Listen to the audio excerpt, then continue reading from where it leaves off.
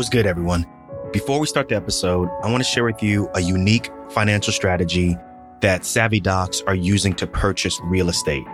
Now, even if you are starting with single family homes, or you might even be in the big leagues trying to get 20, 50, or even 100 unit complexes, this strategy might be for you. Other benefits are it can help you grow your wealth tax-free, and it also protects you from the bad guys. I'm talking about the creditors and the lawsuits. Now, I took the time to learn about how this strategy works, and I think it can help you optimize your investing also. I want you to check out moneyinsights.net/Darko and click on the Investment Optimizer link to learn more. So, what's good, everyone? Welcome back. We are driving back from just taking a look at the 6-unit spot. I was quite surprised. It looked a lot better than what was on paper. It is, what'd you think about it? So I thought it was very well kept, a very, very well kept property. Like you said, it's 6 units. And surprisingly, we got to see most of the units. We got to see 4 out of the 6. Again, tenant issues, but I think out of all the places we looked at, yeah, this is the nicest place. Yeah, this is definitely the nicest place that we've looked at. Very well kept, very clean property. Just excellent job. Had like exit signs on there that like work. It's like, what? Yeah. Look, so this place, from the outside looking in, you won't be that impressed. But then once you walk inside, you can just already tell the craftsmanship of the floors. The stairs have like this type of, what do you call that? It's like not carpet, but it's like this rubberized type thing to make sure that you don't slip down the stairs. It's done very well. It's not warped. I was really impressed by that. Yeah, it looks like they put a lot of thought into the property, a lot of thought into keeping the tenants safe. It's just really well done. The layout of all of the apartments were very nice. So the way that this property is set up, it's actually, like we said, a 6-unit property, but it's a little different in that not all of the units are in one building. So the property houses 2 buildings. One building holds 5 of the units, and then the other building, which is basically its own house, is the 6th unit. So it's just very interesting how it's laid out. Yeah, 2 properties, 5 in one building, and then 1 house or 1 unit separate. Really interesting. And the other thing that really stood out to me that's really interesting, and this may be small and it may not prove to be anything really important, but for me, I just noticed that each guest, for the most part, was uber friendly, right? Yeah, or each tenant. Particularly, each tenant was really friendly. Particularly the first one, she was very friendly. She's moving out, unfortunately. Yeah. She's bouncing.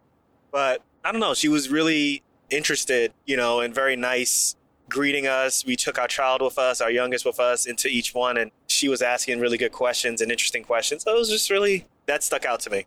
Yeah. So in this property, like you said, there's one tenant moving out of the bigger building, and the tenant who lives in the house is also moving. So that's something to consider, that there are going to be 2 vacancies. Each of those tenants that are remaining are on month-to-month leases. Yeah. So that is something to consider. Yeah, I don't like that. Right. Well, because we are in the time of COVID, the other thing that we need to consider as well is that you can't evict anyone right now.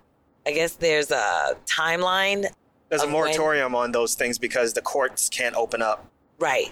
So right now the date is August 31st, which is when you can start eviction processes. And that's about a month and a half from now. So that's just something to consider. We didn't see anything for us that would say, oh, well, this, we wouldn't want this tenant here. But that's just something to consider, because we are going into this venture during a very interesting time. What's really interesting for me that stood out is each apartment that we looked at, we didn't look at the last place, the bigger, it's like a house that's on a separate unit or separate property. I don't understand how to explain, but it's 2 buildings. We didn't look at the second building. Right, we didn't get to see the house. But each one we looked at, each unit that we looked at, there really wasn't any structural issues whatsoever. Like the windows looked fairly new. Whatsoever, yeah. The floors looked okay. You didn't see any paint warping from radiators, because there wasn't any radiators. One thing to consider, this place has electric heat. Mm-hmm. Woogie, woogie, woogie. Which can be really expensive for the tenant. Right. It can be expensive to the tenants. Rents are low for this spot. That's one thing to keep in mind. So I felt really good about this place, but hey, let me check myself. It's not about how I feel. You know what I'm saying? It's really about the numbers. So yes. So let's call this the 506 house. Okay. We'll call it the 506 house. So we're going into the 506 house experience right now, which we kind of already talked about how we felt about the house and described a little bit of the property for you guys. But let me just go back to how we found the 506 house. So I found the 506 house because I was actually looking for seller financing, and I got onto a website of, seller financing. You have to excuse us. That's our baby in the back. But I got onto this website and I was looking for seller financing, and this house actually popped up. Well, lo and behold, this house, they're not actually looking for seller financing. So I don't know how it got on that website, but essentially that's how I found it. But I eventually went over to Zillow, and it was indeed on sale on Zillow as well. And I looked at the specifications of the house, where it was located, and called the realtor. Our realtor actually is on vacation right now, so she ended up putting us in contact with another agent who met us at the property. So that's how we ended up looking at the house. Well, she sent me the MLS listing with all of the rents that are being collected in the house. And again, we wanted to know whether or not this house met the 1% rule before we took it any more seriously than we are right now. So I added up all of the rents that this house is collecting, and it came up to $3,560. And this house is actually going for $278,000. So it definitely surpasses the 1% rule. So that's why we decided to take this house a little more seriously and start looking into it and make the trip out here, right? Yeah, I do think the price is a little high for the area, though. Mm-hmm. So that's one thing to keep in mind. But yes, it met the 1% rule. So that's the first reason why we decided to drive out here and even take a look. So yeah. So also, it's important to note it is a commercial property. So anything over 4 units, right? We mentioned that this is a 6-unit property. So anything over 4 units is considered a commercial property, which means that we could not get a conventional loan. We'd actually have to get a commercial loan, which is a little bit different in terms of the financing and things like that, which we can get into at another time. But that's what the owner is looking for, is a commercial loan. So we have to do our due diligence and make sure that we can get that if we are going to put in. Well, that's not what they're offer. looking for, but that's what is required to buy the property. Right. That's what's required to buy the property if we're not going to buy it outright cash, which we ain't got that much cash to be buying no property. So, so yeah. All right. There goes my Tesla down payment. Yeah, I wish someone would write in or leave like a voice message on a way in which I can like hack my way to a Tesla Model 3. Like if someone knows of a way that I can hack myself to a used Tesla Model 3, I don't even care. Like just hook me up, man. Let me know. All right. To the numbers, Renee White. To the numbers. All right. So we actually ran the numbers before we actually went to see the property. Okay. Again, that helps us to, determine whether or not it's worth making the trip. So let's open up the numbers here. So, all right. Now, we kind of factored in before $20,000 of repair costs. That's kind of our go-to number. But now looking at the property, I don't actually think that it needs $20,000 worth of any type of repair. What do you think, Nee? I agree. I think we need to significantly decrease that number. Yeah. So, it might be worth it to say, if we have to do anything, let's be even more conservative and maybe say we might have to put out $5,000 for repair. What do you think? Yes, I think that's safe. Right. So I'm going to decrease these repair costs. So we're actually redoing these numbers as we're recording right now. See, y'all listen and y'all get the real. Yeah. This get the real. Exactly. So this ain't no fake, you know what? This is the real Darko. This is how we do. Right. So we're She's going like, yeah, right. Yeah, let's move on, please.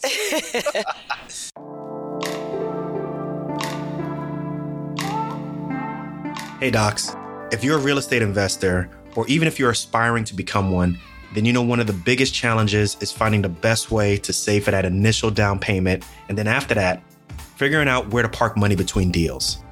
That's why it's so important to build an opportunity fund. In other words, you need a place to efficiently save money for that perfect investment property.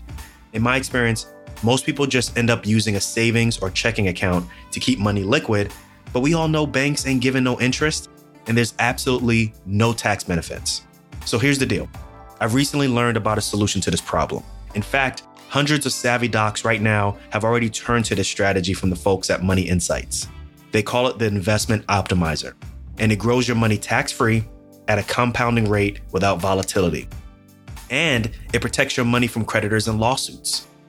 Make sure to check out the Investment Optimizer video at moneyinsights.net/Darko, or you can text the keyword Darko to 31996.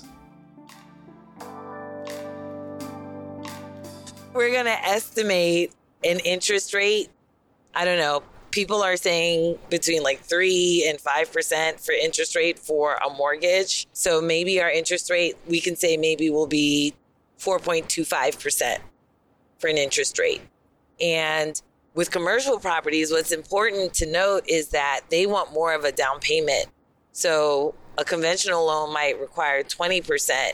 However, a commercial property, they can require even up to 40%. But we're, again, going to be conservative and say... Tesla money, my Tesla money. Yeah, Tesla money. And say that maybe we'll go to 25%.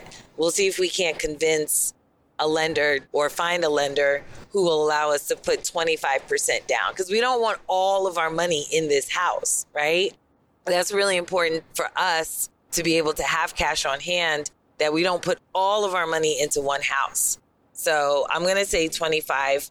And right now, anyway, we're using the actual purchase price, which is $278,000 purchase price. So that's where we're starting here. Okay. So at this point, we would be talking about a 25% down payment on that. The loan term would be 30 years. We'd be doing a 30-year loan. And now when we consider how much we would be collecting in rent, it would be $3,650, so $3,650. As far as property taxes, we looked at the property taxes on the MLS listing, and it looks like it's $391 per month for now. And the insurance actually looks like $443 per month. So that's a little bit higher than I think any of the other properties that we've looked at, right? I don't know. You're the numbers person. That's going over my head. You know that. Yeah, so that's what that looks like. I mean, I think we would have to verify that with the agent just to make sure, but it definitely is higher. And I don't know if it's because it's a commercial property. It's basically the first commercial property that we're looking at. So maybe insurance is higher for commercial properties. I'm not sure. So we're going to go through the other expenses like repairs and maintenance. We'll put that at 5%. Vacancy, also 5%, and capital expenditures at 5% as well. So we kind of talked about what those things are in the previous episode, so I won't necessarily go through that again. And then property management fees, which are about 10%. Now, there is a common area. So there are common areas, right? So the hallways would count as common areas, and those need to be lit. And the person who's going to pay for that is going to be the landlord, i.e. us, if we get this property.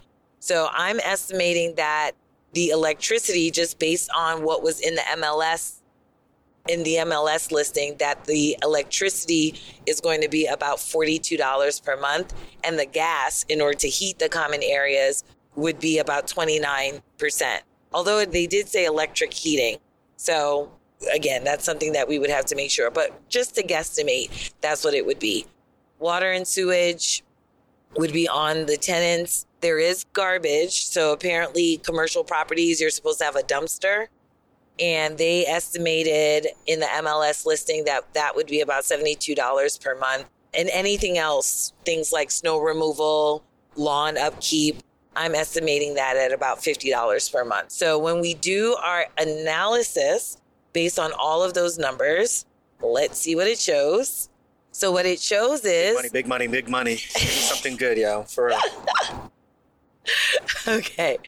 So based on all those numbers that I just mentioned, what do you think, Nee? Do you think that, if you had to guess, do you think that the numbers are going to be good or not so good? I'm going to say not so good. You're going to say not so good. Yeah, we've been surprised. Okay. You'd be surprised. Yeah. So actually, the numbers are that the cash on cash return is actually 10%, 10.34%. And the monthly cash flow is $684. So that 10% number is the number that, based off of the cash that we would put outright to purchase this place, what kind of return on investment we would be getting, correct? Correct. Okay. That's kind of, and for every dollar. We said that we wanted to beat the stock market. That's right. So we wanted it to be definitely above 7%. Yes. Okay. Definitely above 7%, which it is. It actually hits our return on investment of 10%. It's actually a little bit higher at 10.34%. And the monthly cash flow isn't bad. I mean, $684 per month is, Multiply that by 12. That for me is worth it. Got a down payment on my Tesla. Yeah. You got a down payment on your Tesla? 3 or 4 that's Jordans. What you're gonna use some the cash Jordans. flow for. Actually, no Jordans here. Some LeBrons. We're going to be good.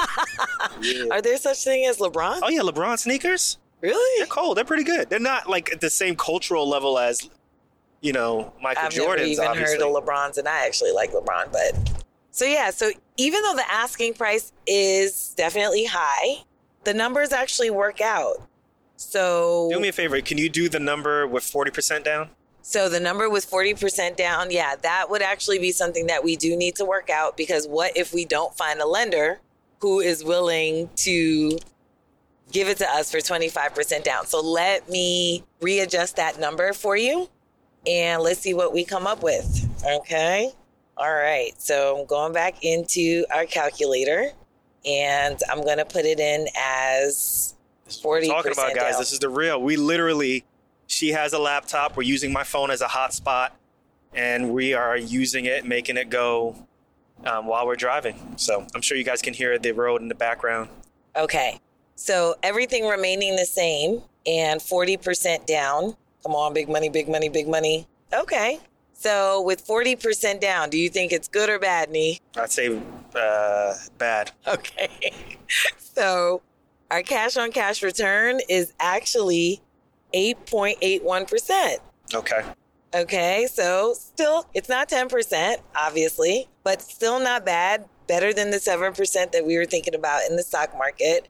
And the monthly cash flow at this point, however, would be $889. And that's because our mortgage amount would actually be lower, right? So we would cash flow better because that's less of an expense that would come out of the expenses that we have. Okay. In comparison to a higher mortgage amount with 25% down. So is there any other numbers that we need to talk about right now? That you did cash on cash. What else did you do? You did cash flow. Right.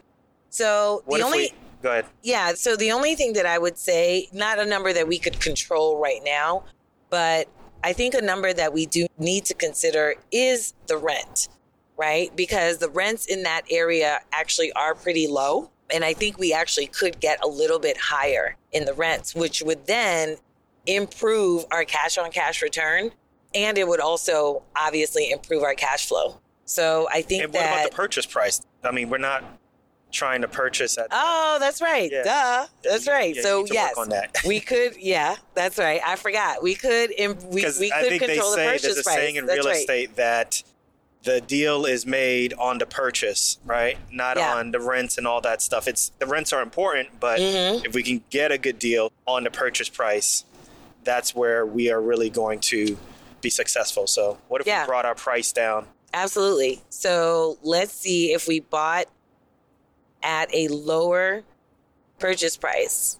And my bad, because part of what I was thinking also is putting in the best offer that we possibly can. And when we say putting in the best offer, we mean putting in a number that actually works for us, right? So we're not going to be emotional about this. We're going to make the decision, strictly based on the numbers. And there are 2 other offers actually in this particular property. So that's why I didn't even go to lower the purchase price. But yes, that actually makes sense because even though the numbers work, it's still pretty high priced for the area. Yeah, I ain't overpaying on my first place. So. You ain't overpaying. Exactly. All right. So let's go back to the calculator. And let's say if we went down, even 10,000? Yes. So 268, which is still a little bit high for that area. Okay. 268. Let's compare it. So the result is that the cash on cash is 11.25%. And the monthly cash flow is $721 per month. So still not bad. Not bad at all, right? I mean, obviously it's better now because we lowered the purchase price. Now, if we took that same number and we went to 40%, let's see what it will show. So with a 40% down payment on the new purchase price, it would be 9.4% and $919 cash flow. Okay. Right? And what's questionable, obviously, is are we approximating the numbers the right way, right? Because obviously we didn't talk about closing costs and all these kinds of other expenses. But I think the numbers are close enough to what we should expect that we'll be pretty close if we put in an offer on this place and get it. Yeah. So we can finish the rest of the numbers later. But, one thing to consider, there's already Section 8 housing in there. Mm-hmm. 2 tenants are already using Section 8. So one thing to consider is, making the entire place Section 8. So, right. I think my mind has definitely been changed by all the successful stories that real estate investors have had with Section 8. So that's one thing to consider. Maybe we'll talk about that on our next show. But that's it, y'all. That's the numbers for this place that we like. From a numbers game, it looks like it makes sense. We just need to find what our bid is going to be and then go from there. And we'll let you know what happens. Yeah. So we're going to be hopefully putting in an offer, but again, with contingencies, right? That we can get the commercial loan and with inspection, because the house definitely, we don't want to get a house that's not inspected, even though the house looks pristine, but it can still have issues. So, all right, guys, before I get a ticket driving, we're going to end this episode. But listen, if you enjoy what you're listening to, make sure you leave us a 5-star review on Apple Podcasts. If you don't have an iPhone or an Apple computer, just leave us a message on the website. Just go to drneedarko.com, click on the right side of the screen where you see the blue icon, ask me a question, and leave me a voicemail. Let me know what you think. Or you could also hit us up on Instagram at drneedarko. Let me know what you think. Let me know if this is helping you. And as usual, we'll catch you on the next one. Peace.